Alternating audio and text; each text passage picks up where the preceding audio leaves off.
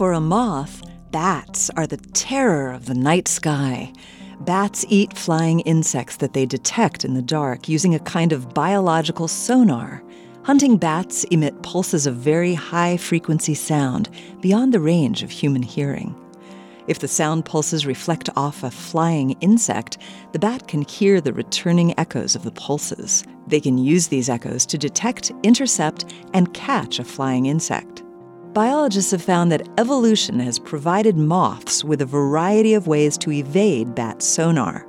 Some have noise-canceling wings that don't reflect the bat's sound pulses. Others can hear the bat's pulses and take evasive action. Some emit their own pulses to jam the bat's sonar or warn that they're bad-tasting or poisonous. In 2021, a team of biologists from Great Britain reported that they had discovered a new feature that helps some large silk moths avoid capture by bats. The forewing tips of these moths are curiously rippled and folded. The researchers found that the wingtip structures are powerful sound reflectors. When sounds such as the bat's sonar pulses strike the moth's wingtips from almost any angle, they're reflected back to their source.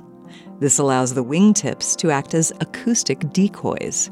The researchers found that the sound reflections caused the bat to target the wingtips of the moth rather than its body, allowing the moth to escape the encounter with its life. Some related species have similar sound reflectors on the tips of their hind wings, which serve the same function. The research helps biologists better understand the evolution of the relationships between predators and their prey.